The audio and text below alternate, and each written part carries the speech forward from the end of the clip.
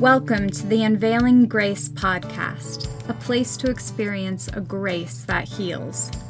Allow this grace to take your life and your relationships to another level as it frees you from the weight of performance-based religion. Enjoy another episode as Joel Groat and Lynn Wilder share encouraging stories and candid dialogue that can help you experience a grace that heals.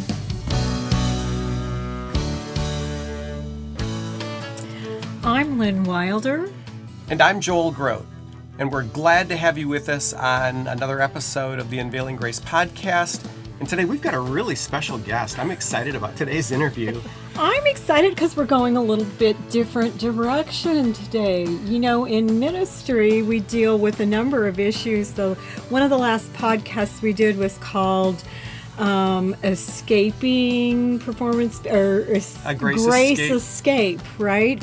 Well, this is the opposite. This is an escape into performance-based religion today, because many people are drawn to performance-based religion. And so we're going to talk about that today.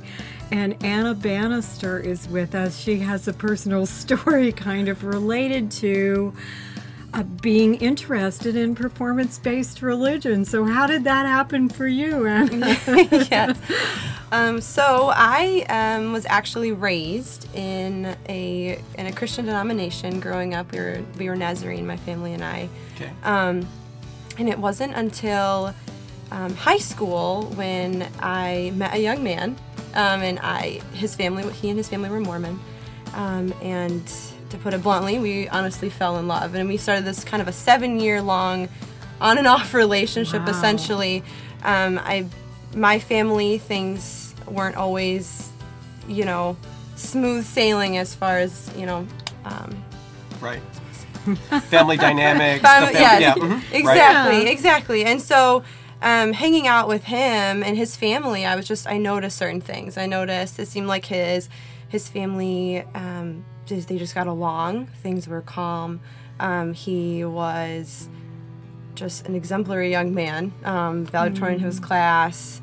His siblings were all four sport athletes, and so there were things about his family unit that just really drew me in. And so my senior year of high school, we got to know each other, as I said, got very close with his family.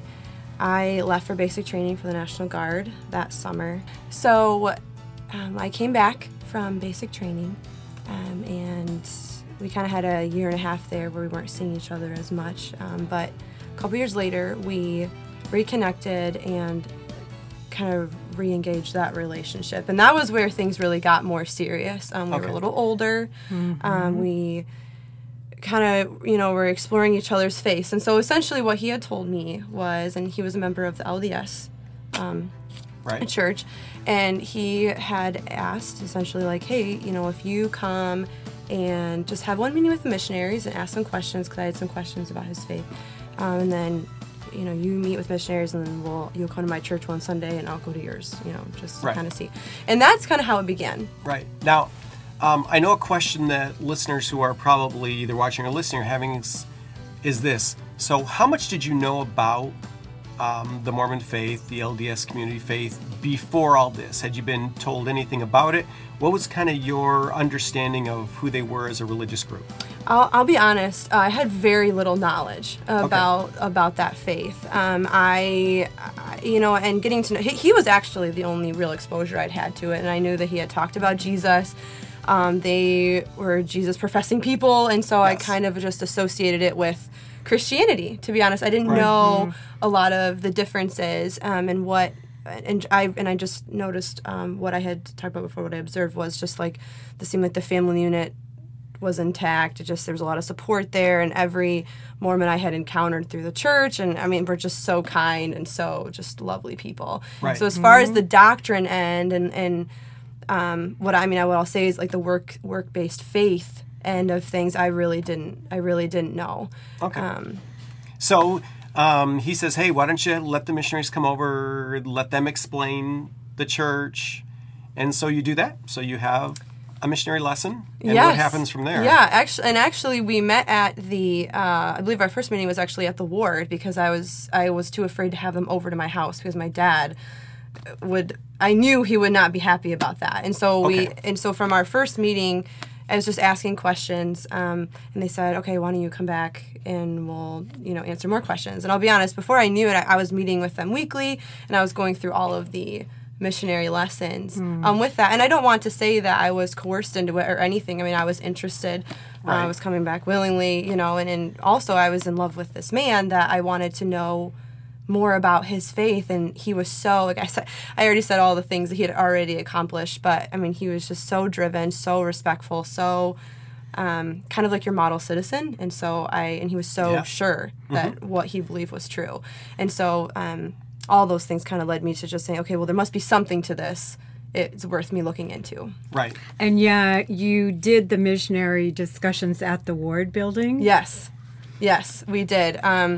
I'm trying to think if there were any other. A couple lessons would be at members' houses, and again, this was a gradual process, but slowly I started going to church with his family more, not going to church at my home church, and my family definitely started noticing, especially I was going to say, dad. so what's your family's response to this?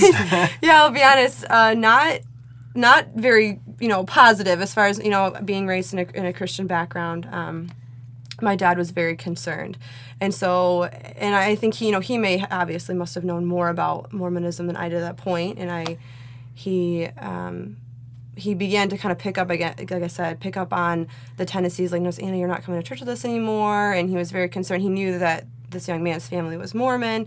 Okay. He's like, I'm concerned about you, know. And I'll be honest, at first, he was, I don't want to say very upset, but kind of more of a, you shouldn't do this, this is a cult, run away kind of attitude. But anybody who's had lessons with the missionaries or knows some about the church will know, it's almost kind of taught that, in the lessons that the more adversity you encounter while exploring the faith, and that's confirmation actually of the truth of that religion, because if you're working toward the truth, then obviously the devil's going to work harder against you. Mm-hmm. And that was the attitude that I took. And so whether my family was against me or even some friends that seemed concerned about me, my immediate response became, the further I got into lessons, as the more months that I took them, was just like, well, okay, I must be onto something good because people are. So I've heard from people who had demonic encounters even, who will tell me that was a confirmation that I was going in the right direction. And yet, wow, now I don't think that was a confirmation that I was going in the right direction. Right, absolutely. But that certainly is something you're taught, right? Right. And it's very true that this is something common to many performance-based religious groups, that when they get someone who is coming from a more traditional historic Christian background, one of the first things they will tell them is, here's what you need to expect. As your family or your friends find out, they will call us a cult. They will have all sorts of dirt on us. And what you need to know is, Jesus said, you'll be persecuted for your faith. You'll be persecuted for the truth. And so they anticipate that very natural response of concern and prepare the person for that. And this is why 83% of converts that go into performance-based religion, this particular performance-based religion, Mormonism, come out of biblical Christianity. Exactly like you and exactly like me. I, too, was raised in nominal Christianity and walked into Mormonism. So those are most of the people that they're dealing with. And so it's almost a technique to, ahead of time, let you know what to expect, and then twist it to, oh, that confirms we're true. Right. Absolutely. And I remember one scripture too that the missionaries, would bring up as, observe the fruits of the church. Like, look at the fruits of the church. And from my perspective, honestly, not knowing very much, I look at this young man and how successful he was, his family and how beautiful their relationship seems to be, the success of the members of the church. And so it looked like, okay, well, I guess, these are... the fruits are good. And of course, at that point, I didn't know things like the divorce rate in the church and all these other, which I'm sure statistically Right. One of the last book I wrote, we actually I addressed that at great length, right? Mm-hmm. Social consequences of Mormon teachings, or social consequences of having performance-based religion, and the fruit isn't good. But all the fruit that you've mentioned so far are worldly things, according to the Bible. So you're looking at a good athlete, a valedictorian. Those are all awards of men, right? Right, absolutely. But at this point, you're totally taken with this young man. You're serious, and the responses of your parents and of even friends are just serving to confirm that message to you. Right, exactly, absolutely. And then I'll say that continued that way for a while. I started investigating the church, and I was about, I'd say March of 2014 is when it really started. This young man, again, I will say I was madly in love with him, and of course that also clouds vision in some ways. And, just to pause to say, I think it's worth saying, for anybody who has family who is in love with a Mormon, or, they're wonderful people. And so made sense that, looking back on it, I can see why there were certain qualities that, I was enamored by, essentially. But anyway, so in July of 2014, he left for his mission. And I continued to pursue the church very much in secret. My friends didn't know, at least most of them did not know. And my dad, although he, again, was concerned, he didn't even know the depth to which I was really considering this faith. And so after he left for his mission in July, I got connected with a ward of where I was going to school. I started going faithfully to church at the ward every Sunday and stopped going at where I had been going. And I was living the word of wisdom. I essentially adopted the entire Mormon lifestyle, I would say. And I don't know if it was to trial, I don't want to say it was to trial it, but it was almost like I had a lot of fear of professing. I was trying to figure out how to tell the people in my life, or my dad, and that I was making this decision. But at the same time, I wanted to be, faithful. Because again, with the missionary lessons and teaching, make sure you're doing these things, and especially the word of wisdom. So I was living as a Mormon, no coffee, no tea, and all those things. Was there a part of you that was drawn to that, to the idea, wow, there's certain things I can do, and if I do them well, then, wow, this kind of feels good. That's an excellent question, actually. I'm glad you brought that up. Yes, which and looking back, it almost surprises me, but yes, because in some ways it gave me control over my own salvation. And I don't... Yeah. And that's the only way I really know how to put it, in this idea of okay, I know that God expects this exact thing from me, so if I perform this, then therefore I am righteous, and therefore I am right with God, and it's okay, and there was something about that control that I found attractive, and then but the flip side of that is when I would fail to do, what I was taught was right now in this church, that then there's, all this guilt on me as well. But yeah, I would say that was very, very attractive about it. Okay. So he's on his mission for 2 years. So does this go on for the full 2 years of his mission? How long are you... Now, are you away at college? How are your parents at this point not realizing... Okay, so you're away at college. So I'm away at college. So again, I left for college in August of that summer. And so he left in July, I left in August for college. And so my dad knew from March to August that I was investigating, but again, not to the full extent of knowing that. I was, I guess, essentially living the Mormon lifestyle from August until December, and I came home for Christmas break. And that whole time I was writing The Young Man Who Was on His Mission. We wrote every Monday, and I was growing deeper and deeper into the Mormon faith. I had read the entire Book of Mormon. I was reading that still, and the Doctrine and Covenants as well. I wanted to be able to understand the faith that I was joining, because I really did care about knowing truth. And so I wanted to know, and I wanted to be able, okay, if I make this transition, I want to be able to tell people why I did it. And so it was very thorough about, learning the scriptures, actually, having read the Book of Mormon, and things like that. So as you were reading all these LDS scriptures, I have a question. Did you ever go to the internet and type in Joseph Smith or search any church history or any other sources besides LDS church sources? That's a good question. I would like to say that I did do more research. However, in that season, I really didn't. And part of that, as far as internet, I did use internet resources, but it was like Mormon.org and the church websites. I remember watching a lot of YouTube videos of people like general authorities speaking and things like that. But as far as like doing a general Google search of Mormon history, of Joseph Smith, I really didn't. And part of that, in the lessons, they will tell you that there is a lot of anti-Mormon literature or websites and things out there, and to be careful of that, just because essentially the devil is working hard to combat the church, and so these things are everywhere. So to avoid those things, and that made sense to me, especially coming, listening to things my dad was saying. From my perspective, it was, well, Dad, you have no idea what you're talking about. You've never looked into the church. You don't really know any Mormons, and so from my perspective, it was just like, these people don't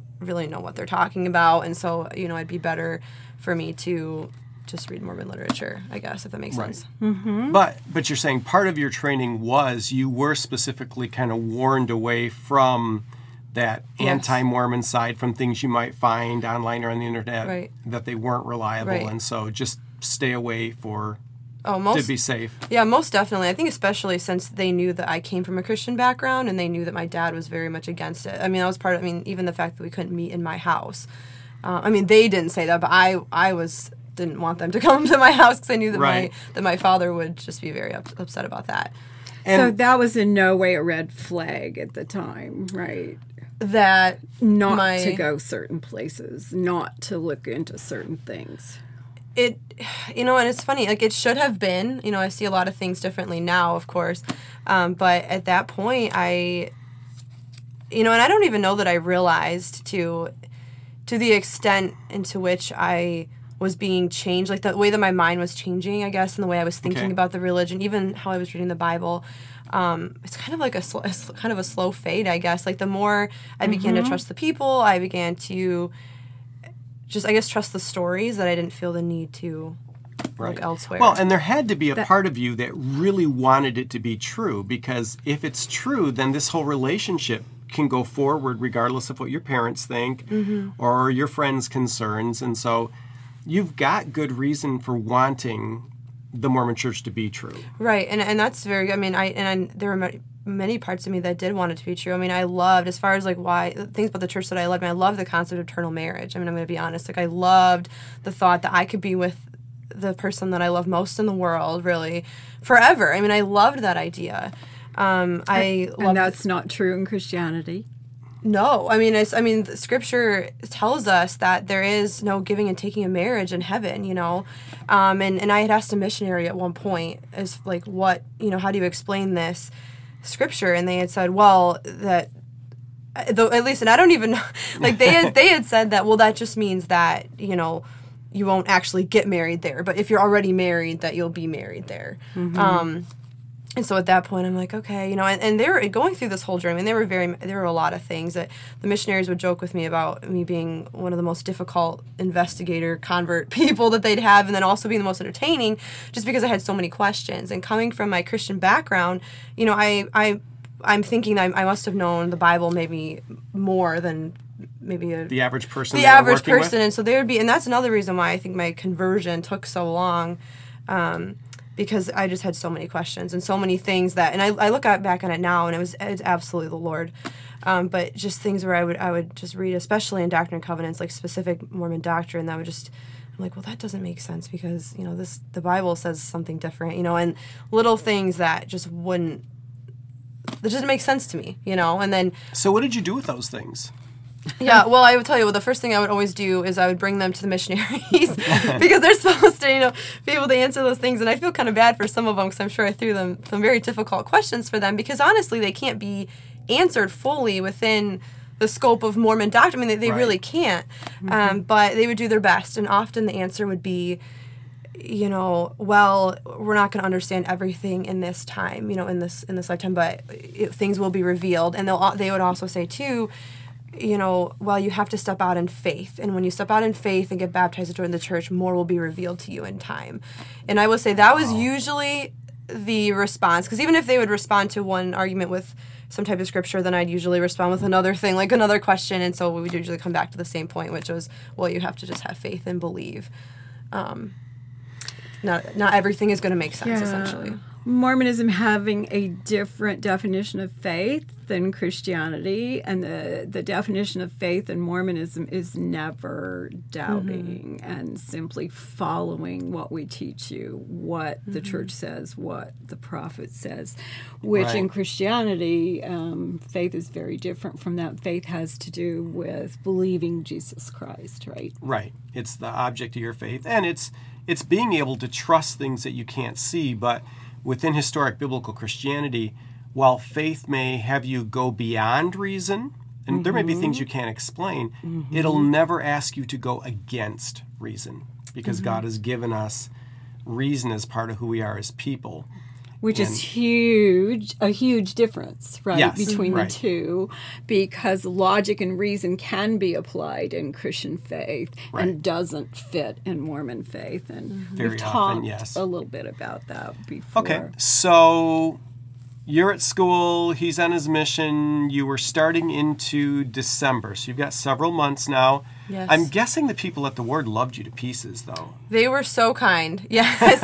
Oh, they truly were. And I loved it there too, to be honest. I mean, you really, even from the first time I'd gone there, you just immediately are just surrounded by people who are so kind, loving, invite you over for dinner, just want to get to know you, and so yes, I mean, I loved being there. I like to think they enjoyed having me as well. And so I was just, from that time period until December, I was just growing stronger and stronger and stronger as far as my faith in the Mormon religion goes. And it wasn't until December when things really took a turn. Okay. So, let's see. So, December, usually missionaries on Christmas can Skype their families. And so I was getting ready to go over to this young man's house. We still had correspondence via written letter, go over to his house and to Skype him and to see him for the first time since he left. And so right before I left to do that, my dad handed me this packet of full, at that point I didn't really know what was in it, but just a packet, and said, it's just very simply, essentially like, Anna, I love you. I just, please just look through this stuff. I've done some research while you've been at school, and I just thought, this is worth looking into, which was starkly different to his previous. Before I'd left for college, he had a very different attitude, very fearful, like run away from this church. Like I said, it's a cult. It's and just very kind of commanding type attitude. Which, looking back, I don't blame him for that at all. Right. But this was starkly different. To he's being Papa Bear. It's like, I'm here to protect you and tell you what to do and where to go. Exactly. Fear's the root of that. Right? Yes, exactly. And so this was starkly different. He just basically said, I love you, please take a look at this, and left it. Didn't say, okay, let me read this to you. Let me, he didn't even open he just gave it to me. Gave it to you. Okay. So I laid that on my bed, and I went and Skyped this young man, and I had pretty much made my decision to be baptized before that, in that month, but it was like Skyping him something in me, and there's so many, I'll say, like in the Mormon faith, there's so much of things about feelings. Feelings are so important, and so Skyping him, I'll never forget, there's just overwhelming feeling of just joy and happiness, and like, this is perfect. Like, I can't wait for him to come home. We're going to get married. I'm joining the church. Like, I made that decision. I'm like, all right, how am I going to tell my dad? I'm like, it doesn't even matter how I'm going to tell my dad. Like, I'm so happy, Yes. And so to me, that was just confirmation that this is right. This is what I'm supposed to do. Anyway, I leave. I think we're coming to the end. Okay. Yeah, but this is great. I love cliffhangers. Okay. I know. So, in like the last, 30, 45 seconds here, so go ahead and tell us about the Skype call. And that's where we're going to end it, because the story goes on from there. So go ahead and finish up that part. No, that was essentially, I just, like I said, I'll never forget this just feeling of completeness, happiness. Just it was as if him, this marriage, this like new family I wanted in the future was like all I'd ever wanted. And so what do you say to him when you Skype him? I told him I loved him, I think. To be completely honest, we might have to pause this. I don't remember exactly. Okay. Did you tell him you were going to become a member? Not in the Skype call? This is crazy. I don't remember if I told him in the Skype call if I wrote it in a letter. Well, that's okay. I guess it doesn't matter. The decision was made at that point. Right, because at that point, you had made the decision to join the church. I had made the decision to join the church, yes. Okay. Yes. And that's where we're going to end. So stay tuned to find out Anna Part 2. why all these positive things we've heard about performance-based religion, why she changed her mind about all of that at some point. Because why she would walk away from something that has all these positives. Right. And that was at least at this point in your life, bringing you so much joyous anticipation and was everything you were hoping for. So you're going to have to just stay tuned. So thanks for being with us. And if you're hearing this and you're not sure where to get part 2, like if you're picking this up on the radio and you go, wait, I'm not going to be able to, unveilinggracepodcast.com is where all the episodes are. Thank you so much for joining us. And like I say, part 2 is coming up. So we hope you'll be with us next time. Grace and peace to you next time. Bye. Bye. Thank you for listening to another episode of the Unveiling Grace podcast.